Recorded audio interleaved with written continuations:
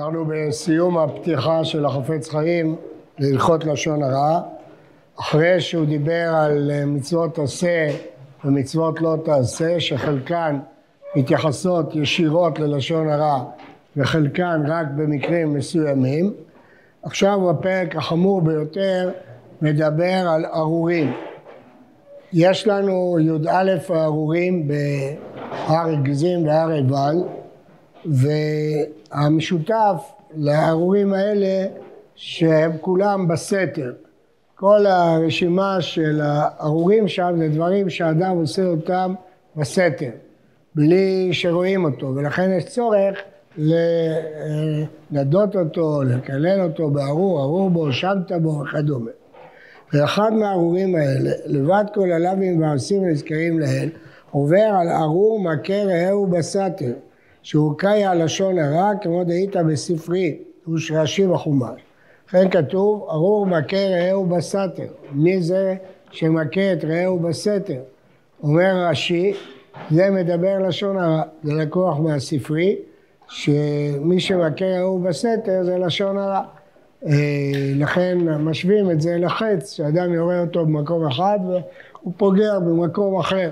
אז אם כן, מדבר לשון הרע נכלל בכלל ארור. הדבר השני, ועוד עובר על ארור משגה עיוור בדרך. מה זה משגה עיוור בדרך? לפי הפשט, מי שנותן מכשול לעיוור. כמו לפני עיוור לא תיתן מכשול. אבל גם בלאו שלפני עיוור לא תיתן מכשול, חכמים למדו, והרמב"ם מביא את זה בספר המצוות, שאין הבדל בין מכשול פיזי לבין מכשול רוחני.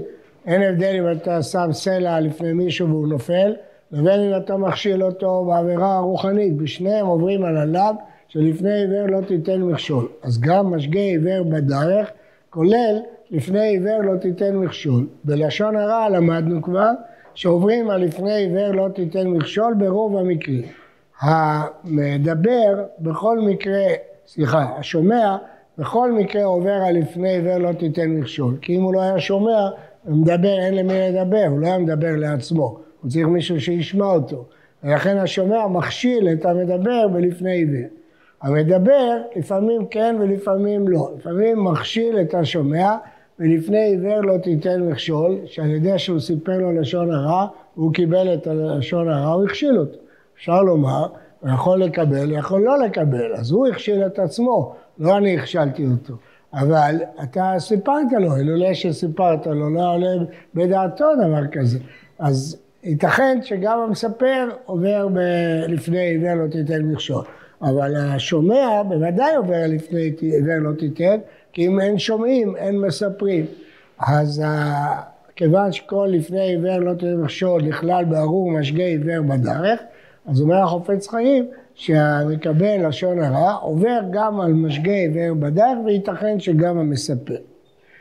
ג' ואם חס ושלום נעשה הדבר אצלו כמו הפקר, שאינו מקבל על עצמו להישמר ממנו, עובר עוד על ארור שלישי, והוא ארור אשר לא יקים את דברי התורה הזאת לעשות אותה. יש ארור אחרון, מהי"א ארורים, שכתוב לא יקים את דברי התורה. לכאורה מה הארור הזה מוסיף? אז רש"י כותב, כאן קיבלו עליהם כל ישראל את כל התורה בעלה ובשבועה.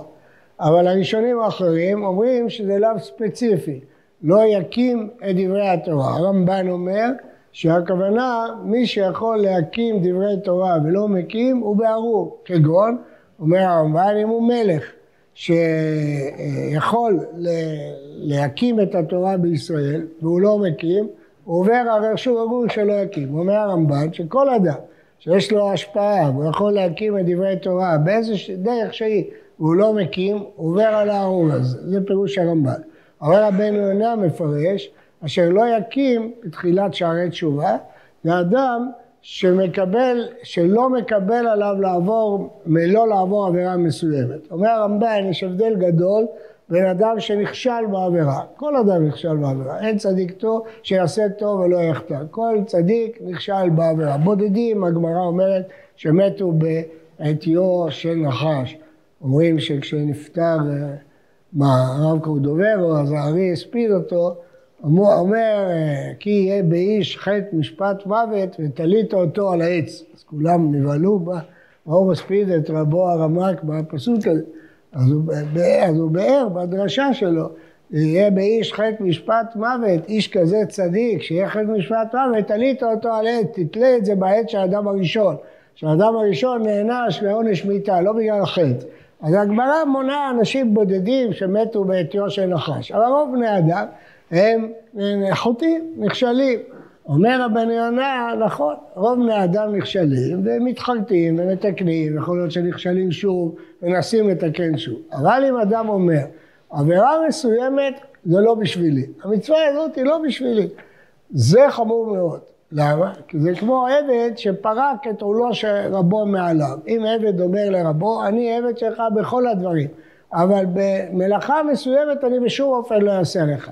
כבר פרק עולו מעליו, אומר רבנו יונה. או אם הוא אומר, כל היום אני עבד שלך, אבל שעה אחת אני לא עבד שלך. אז הוא לא עבד, פרק עולו מעליו. אז אומר רבנו יונה, אם אדם נכשל בעבירה חמורה, נכשל. אבל אם אדם בעבירה קלה, אומר אני לא יכול, זה לא בשבילי, לשון הרע זה לא בשבילי, אני לא יכול לעמוד בזה, המצווה הזאת לא בשבילי. זה מפר עול, הוא לא מקבל עליו עול תורה. אז אומר החפץ-חיים, והוא אומר את זה כי הוא ידע שאנשים אומרים את זה על לשון הרע, שזה אי אפשר לעמוד בזה וזה לא בשבילנו וכן הלאה, אז הוא בארור שלא יקים את דברי התורה, כי הוא לא מוכן לקבל עליו עול תורה. אם הוא מקבל עליו עול תורה, הוא אומר אני מוכן לקבל הכל. אני אשתדל לשמור, כמה שאני אצליח, כמה שאני אוכל, כמה שתהיה סייעתא דשמיא, אבל אני לא פורק מעליי אף מצווה אחרת. אני פעם פירשתי שזה מה שרבן גמליאל אומר לחכמים, שהוא קרא קריאת שמע בלילה הראשון שנסע, אני שומע לכם לבטל ממני מלכות שמיים אפילו שעה אחת. מה הפירוש? הם אומרים לו עוסק במצווה, פטור במצווה. מה הוא עונה להם? אני שומע לכם. למה אתה לא שומע לנו? עוסק במצווה, פטור במצווה. כי הוא סובר שקריאת שמע זה לא מצווה בלבד. זה קבלת עול, עול מלכות שמיים. אי אפשר שעה אחת לא לקבל עוד. אז לא שייך פה עוסק במצווה, פטור במצווה. כי קבלת עול מלכות שמיים היא תמידית. לפי רבנו יונה הזה. אז אומר החפץ-חיים שאם אדם יגיד, אני לא מקבל עליי את איסור לשון הרע, הוא עובר גם על הארור הזה, כיוון שבשעת נפש עובר על איסור החמור הזה, והוא מחזיק דבר זה שתורת השם להפקר, כמו שאר, מומר לכל התורה כולה, וגדול עוונו מנשוא. ואם חס ושלום הלשון הרע היה על אביו ועל אמו, עובר עוד על ארור רביעי, ארור מקלה אביו ואימו. אדם שמבייש אביו ואימו הוא בארור. עכשיו אני רוצה שתדעו, אנשים חושבים, בטח זה אנשים יהודים שמבזים את אביהם ואימהם, זה לא שייך לנו. אז זה לא נכון. לפעמים אחים יושבים ביניהם בגיל מבוגר, וההורים שלהם מאוד מבוגרים, והם מדברים עליהם, אומרים מה קרה לאבא, כבר השתתה, או אמא ככה, ועקשנית, וכן הלאה, כל הדברים האלה זה מקלה אביו ואימו, זה ביזוי של אב ואם, צריך מאוד מאוד להיזהר בזה, שבן או בת מדברים על אביו, גם אם בין האחים מדברים, זה לא משנה, אומרים על איזו תכונה של אבא או של האמא, שהיא תכונה לא טובה, זה מקלה אביו ואימו, מבייש אביו ואימו, שזה לא רק לשון הרע, ולא רק עוברים על כיבוד ויראה של אב ואם, גם עוברים על ארור, מקלה אביו ואימו, וצריך כל אחד מאוד מאוד להיזהר בזה, בפרט כשההורים מתבגרים ונהיה יותר קשה לטפל בהם, אז צריך מאוד מאוד להיזהר בזה. וידוע מאמר הגמרא, דארור בו, קללה בו, נידוי בו, המילה ארור כוללת גם נידוי, לכן כל איש שיודע בעצמו שלא נזהר מעוון המר הזה, צריך להיות חרד בנפשו, אולי חס וחלילה הוא בנידוי, בגלל אחד משלושת אלה. אז זה פרק מאוד מאוד קשה, שיכול להיכלל בלשון הרע.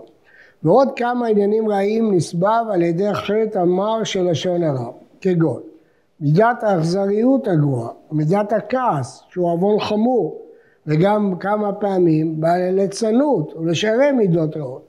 רואה הרב, לשון הרע הרבה פעמים יוצר אווירה, למשל ליצנות, כשהם מדברים על זה ועל זה ועל זה, מתחילים להתלוצץ, ללעוג, אז מגיעים לאווירה של ליצנות. לפעמים אדם מתוך לשון הרע מגיע לכעס, כועס על הזולת, צועק, הוא מגיע למידת הכעס, לפעמים הוא מגיע למידת אכזריות, אז הלשון הרע הוא לא רק עצם העבירה, אתה מכניס את עצמך לאטמוספירה כזאת שבן אדם לחוברו שיכולה להביא את האדם למידות רעות. ואבקש מאוד לידידי הקורא שזאת הפתיחה יקרא ויחזור ויקרא. כי היא ודאי מועילה לעניין זה לאבא יותר מן הכל. ישנם אנשים שמתחילים את הלכות לשון הרע ומדלגים על הפתיחה הזאת. אומר הרב, אתם טועים, צריכים לחזור על הפתיחה הזאת שוב ושוב, כי היא מועילה יותר מהכל. החזון-איש אמר שהמוסר הכי טוב להיזהר בהלכות, זה ללמוד את ההלכות האלה. אם אדם רוצה מוסר בענייני גזלה, שילמד הלכות גזלה בכל של משפט. אם אדם רוצה להיזהר בהלכות עריות, שילמד את הסימנים הראשונים של אבן העזר. אז החזון-איש אומר, לימוד ההלכות מביא את האדם לשמור, לעשות, לקיים, לדקדק.